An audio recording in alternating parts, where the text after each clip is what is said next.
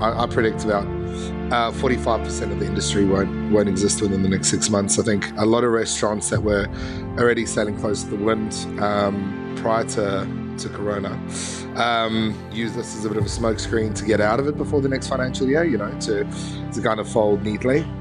This was just the kind of tipping point of, forced reality. This is the Deep in the Weeds podcast. I'm Anthony Huckstep. Old school hospitality is very different to the old hospitality habits. As the industry tries to resuscitate itself, is it an opportunity to let go of the old habits and bring back the beauty of old school hospitality? Duncan Velgemuth is the owner of Africola, a restaurant that not only carved a path for restaurants in Adelaide, but set an agenda for the new wave of Australia's dining. Duncan, how are you going, mate? Good. How are you? I'm good. Listen, we're going to talk about all sorts of stuff and particularly an article that you penned for The Guardian just in the last couple of days. But could you just run through the early stages of the pandemic and the impact that it had on your business? Well, I mean, to put it bluntly, it was a 82% drop in turnover straight away, obviously. So overnight. So, for us scrambling to find out, what we could do, what we should do, what we shouldn't do, it was, that's so difficult to actually navigate, and especially for this kind of hospitality apocalypse, because there's no zombies on the streets. You don't know if you're doing too much or too little. It's like, it's one of the crappiest apocalypses ever, because there's no real, the only real impact is having to shut your restaurant doors. You know what I mean? Really, or staying at home and drinking too much and watching shit TV. I mean, that's our apocalypse. So it's pretty lame, to be fair. Yeah, it sounds frightening, actually. Yeah. So for us, I mean, it was just trying to do the right thing and follow guidance and guidelines, because, I talk about, the pandemic being a steamroller effect. It's kind of like the steamroller in Austin Powers. You can see it coming from ages away, and you're not really doing anything to really navigate that until it's on your doorstep, and then you're fucked. So, that's been the scary thing about it. What have you done to adapt to that situation? You left with only a takeaway model. What's this period been like? I mean, the reality of making money in that scenario. Well, look, I mean, takeaway. Like, I mean, first of all, we were pretty good going into the pandemic anyway. All our annual leave had been paid out to our staff prior. All our super and shit was up to date. Supplies were up to date, so, we were sitting pretty well, and then pandemic hit. So it gave us a little bit of a cushion of doing the right things earlier, because we could see, in the market how this was actually going to play out, and having those prior debts going into something like this is, would be quite harrowing for any other business. But so we acted early. So we didn't actually, we haven't been, acting on knee-jerk reactions, closing, shutting, opening, closing, opening, So we had a clear kind of mindset of, okay, you know what, we're going to switch to takeaway immediately. And, what takeaway's done for us is, keep motivation up for our staff, keep staff employed, keep them busy. Just keep the managers and the operators within the businesses, because, I mean, there's a group of businesses that we all kind of operate on the corner of North Terrace and East Terrace. So it's not just Africola, it's Africola, there's Golden Boy, there's Cellar Bar, as a collective sort of entity. So, for us, it's just been like putting our managers in that position, keeping them happy. That filters down to the staff, keep the staff motivated, keep them happy. And then in the early stages, trying to navigate, is this going to be a temporary thing, or should we actually look at this being a future, something that we have to adjust to in the future? And unfortunately, it looks like this will be the new norm. But I mean, that's what it is. I think the industry's changed forever. So. You just sort of painted a picture that's probably not like many other restaurants, in the sense that you were caught up, you financially were in an okay position when this happened. Can you give us an idea of what the realities are for most restaurants out there and who are probably caught on the hop with this? Well, I predict about 45% of the industry won't exist within the next 6 months. I think a lot of restaurants that were already sailing close to the wind prior to Corona, use this as a bit of a smokescreen to get out of it before the next financial year, to kind of fold neatly, I suppose, which is the reality. This was just the kind of tipping point of, forced reality, you know what I mean? Like, living week to week or living even month to month as a business isn't an option now, So I reckon, like I said, in the next 6 months, I think 45% of businesses will be closed, small operations moving forward. I suppose, in the future, what businesses would probably be looking like anyway would be one that would be leaning on a retail/restaurant perspective, but it's definitely not a good time to be a fine diner, that's for sure. In that article that you wrote for The Guardian, which was a cracking read but brutally honest as well, which would have been hard for some people to read. Let's dissect that a little bit. There was a bit in it where you said that you've let go of the old world. You've let go of what the restaurant was or what the industry was before this pandemic. Can you tell us about that and what you mean by that? Well, I think the big thing is like, restaurants, very, very few restaurants in the landscape are focused at a need or a community need. You know what I mean? Like, you open up a bakery in town because there isn't a bakery, right? You open up a butcher shop because there isn't a butcher shop, that kind of shit. You open up a supermarket because that's what the town needs. And I think we've had an oversupply of food businesses, right? That were, the community didn't, would use it as special occasion or whatever, but it was surplus to demand, right? A lot of these businesses also, or a lot of food businesses gear themselves up to, be a certain way because that's what a particular list wants, right? It's the cookie cutter, what does a 3-hat or 2-hat or 1-hat restaurant look like? Let's tick the boxes. There's a design element, there's a PR element, there's a social media element, blah, blah, blah, blah, blah. All this shit that doesn't actually matter. You go into this business because it's a lifestyle. It's not a job. This isn't a means to an end. Not everyone's Marco Pierre White,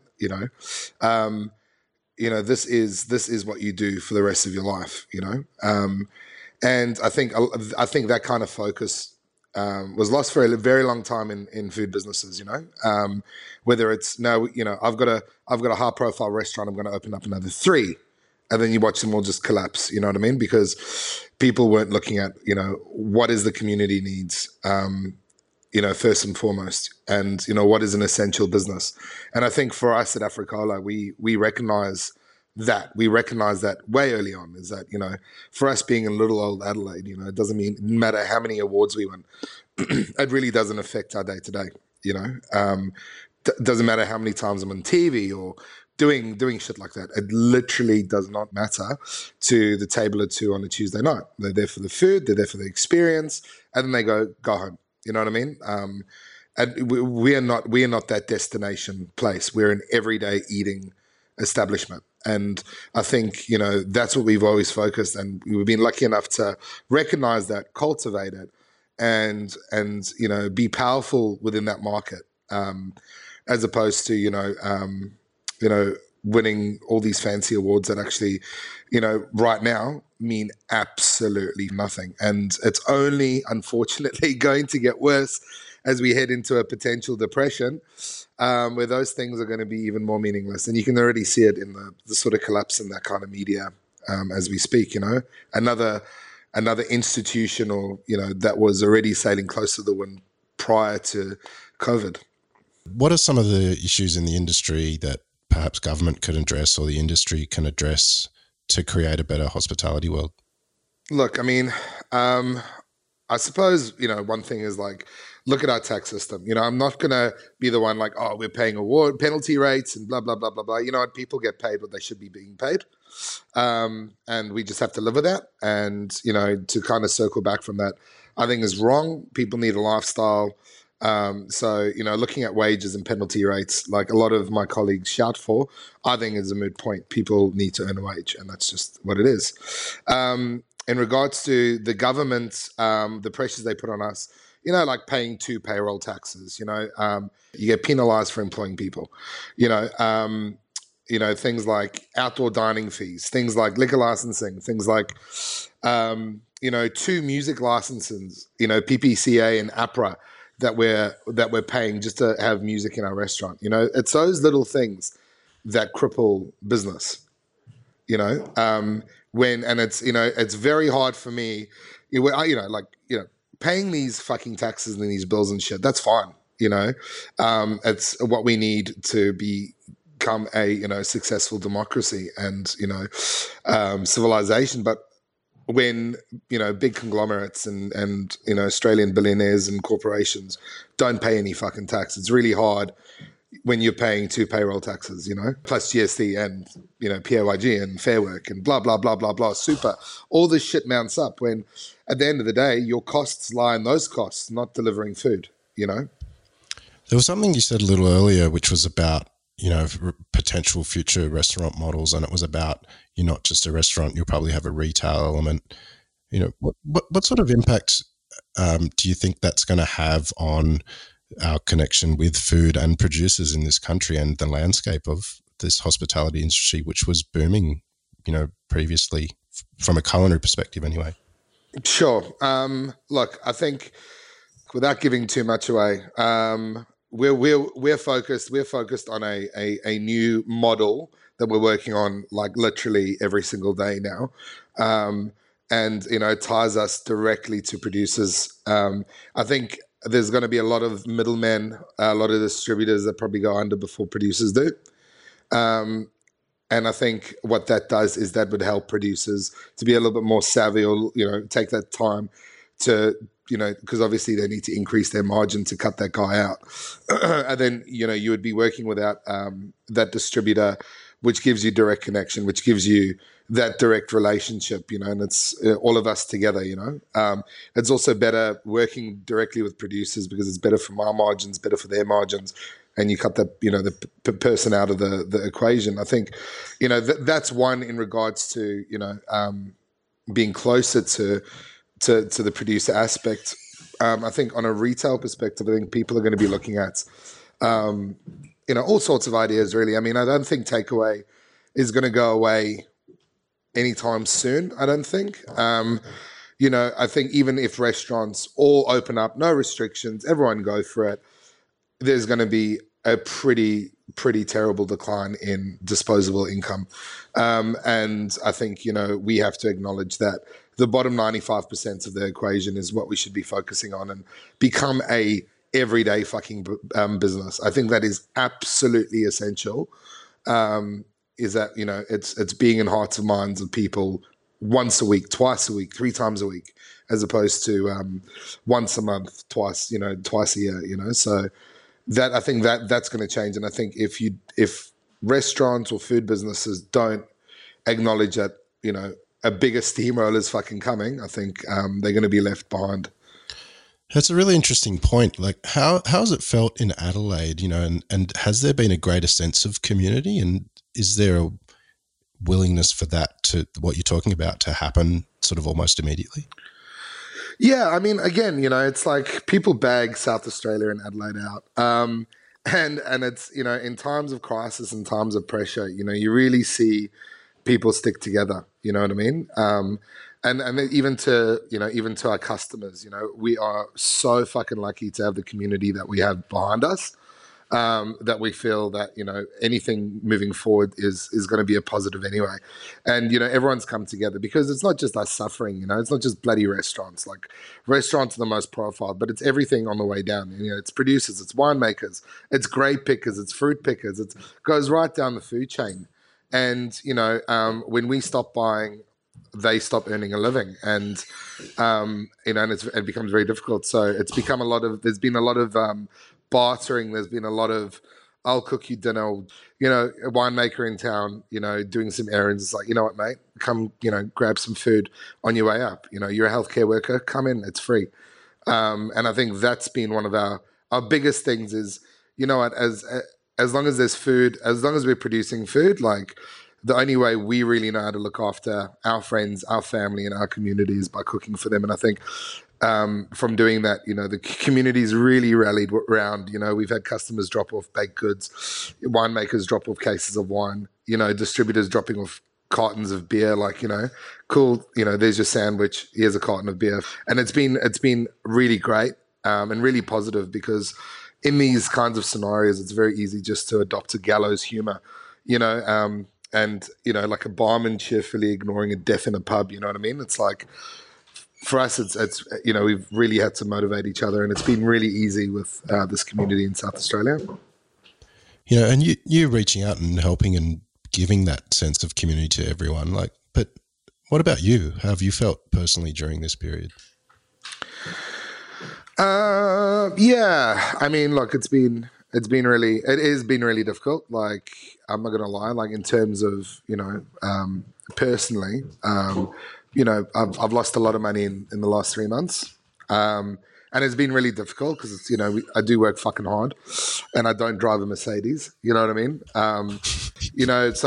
So being hit with actual family financial losses outside of a restaurant, that has been the hardest part. I think. And also, I'm someone who defines himself, with the work I do, and being in this purgatory has been pretty difficult as well, What are some of the positives to come out of this experience for you? Look, I think from a professional perspective, it's been very, very liberating, because it's very clear to see what's important, from a business perspective, what all the fat is being trimmed, everything's been dusted, what you've got, even in apocalypse how strong your model is moving forward, and that's been really positive, and I think that's the thing that we should be focusing on is what is important moving forward. I know a lot of people aren't going to make it through this period, and that sucks and it's fucked, but the people that do, I think, have the opportunity to be confident in themselves, confident in their product, and actually worry about the shit that actually needs worrying about. Not whether you've got 2 or 3 hats. It doesn't matter. What matters is your everyday food on the plate to your customer, and that person coming in, once or twice a week. And then, you know what? You can be untouchable in this market. So what is this new restaurant model that you're talking about? I know you don't want to touch too much on what your plans are, but in the day-to-day restaurant, what are the things that matter, do you think, in a restaurant perspective moving forward? Look, I think, like for us, it's about, well, I suppose the model that I'm kind of leaning towards is almost like guilt-free eating. Our biggest competitor now isn't the restaurant next door. It's the housewife or the house husband. However you want to look at it, the people that cook at home. We need to be accessible enough to deliver consistent food, tasty food, healthy food where applicable, and at a better price point than they can go to the shops and do it themselves. I think that's just the reality. And instead of being, like pissed off about it, you just kind of have to go, all right, sick. Is this going to affect my hat rating? Who gives a fuck? Is it going to be paying my staff? 100%. So, that is the model, yeah, basically. I think, as I said, without giving too much away on what we're going to do, not because I'm an arsehole, just I've because, tried to press you. um, yeah, no, not for any of that kind of stuff. It's just that we're still we're still navigating through the concepts and stuff. Like, you know, again, it's like, restrictions eased today, this morning in South Australia. They were allowed 10 people inside, 10 people outside. So, that again kind of goes, okay, well then, do we stick to our guns or do we open? Like, these decisions are made and calculated and strategized. We don't just fling open our doors and go, okay, cool, come in, because who the fuck wants to eat in a dead restaurant? You know what I mean? So, From an industry perspective, what's going to be really important moving forward? I think we have to stop kidding ourselves. We need to be essential food businesses. I think, working with smaller teams, having a financially sustainable model, business model. And when I say that, it's like when I was coming up, you kind of offered two models, right? Of business. You either have a a chain restaurant, or you go fine dining, right? Um, when you look at the fine dining model, it's either work yourself every service with one other staff to etch out a living, or have a restaurant that loses money hand over fist, before you get offered that big lucrative media contract. You know what I mean? And you've seen it with Rene Redzepi. You've seen it with Heston Blumenthal. Like, those are the models. That means nothing. That is like, throw that shit in the fucking bin. We're back to mom and pop in the fucking 1800s. I think what we're doing now is, slowly building teams again, only spending what we need, not fucking employing publicists, not employing influencers, to tell our story. I think we're going to have to tell our own story, and those stories aren't going to be cookie cutter anymore. They're going to be very individual, to each venue. And I think that's the exciting thing as well, because that opens up, complete narrative. I mean, as you know, dude, and with the amount of restaurants you eat in, you can canvas two, three Michelin stars across the world, and it's so fucking samey. It's, they've ticked these boxes. The use of ingredients. One day I'll serve it on a pebble, the next I'll serve it as a pebble. It's like, and you'll see that across multiple restaurants. That's done. That's done. I think now it's people actually having the freedom, because you're throwing away the shackles of those expectations to be something, but it has to resonate with the community and the diners more than ever, just for them to come and spend money on a regular basis in your venue. You've had some pretty horrendously difficult times, and there's no doubt that there's more ahead. But what's made you feel proud during this time? They've worn the stresses. They've bent over backwards for the place. My casual staff. The ones that could afford it, eating all their meals outside of Africola, and bringing it back to their family. I think, and as I said, the community whipping together and kind of supporting each other has been really fucking good, because you really also know who your friends are and who your friends aren't, and who is in it for the bullshit, and who's a fucking sycophant, and who's actually there for the industry. That has been so crystal clear, so beautifully crystal clear. And I can tell you, moving forward, that shit won't be forgotten by the industry. There's so many charlatans, that have just, disappeared into nothing, and it's a beautiful thing. It's a new awakening. It's the grand equalizer, and it's fucking sick. What are you missing about restaurants at the moment? It's the social, the social interaction, like, the choice. I can probably vouch for a lot of chefs, when I say this. Like, we can all cook beautifully. How fucking shit is eating your own food every day? You know what I mean? Like, day in, day out. That's the thing. So it's, I miss eating other people's, other chefs cooking, other techniques in a different space, looking at wine lists, being, having those little moments, going, oh, cool. That's a really good price for that wine, or, oh, I've not seen that before, or, oh, I've not seen that technique. And, that's what I miss most, Yeah, and also seeing friends in their elements, another big thing. Seeing other chefs fucking kill it, or front of house, nail it on their service. I mean, that is also so satisfying to watch and experience, and it's not really something you can replicate at home, really. So, yeah. Now, I know you're a guy who likes to enjoy restaurants, and you don't mind to have a good drink either. When you're finally in a restaurant and eating friends' food that's cooked for you, and you'd love to champion the regions around you as well in South Australia. What are you going to drink? What am I going to drink? You know what? I'm going to actually have a pint of Coopers and a shot of Jamos. That's it. Like that. Like my first drink will be at the Exeter. A pint of Cooper's Pale and a shot of Jamos. That encompasses. That encompasses being back. It's quite an engine starter, that's for sure. It's a nice little starter to afternoon lunch. But I mean, I'm not going to say I can buy wine at bottle shops. I can buy beers at bottle shops, but it's that in context at the Exeter. Open doors, the smell of bleach and urine, pint of pale and a shot of Jamos, please, Kev. Thank you very much.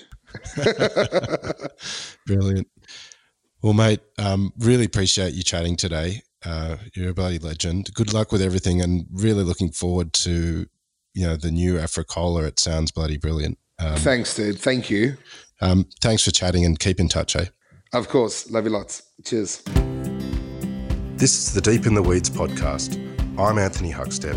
Stay tuned as we share the stories of Australia's hospo community, suppliers and producers in search of hope during this pandemic. Special thanks to executive producer Rob Locke for making this all happen. Follow us on Instagram at Deep in the Weeds Podcast, or email us at podcast@deepintheweeds.com.au. Stay safe and be well.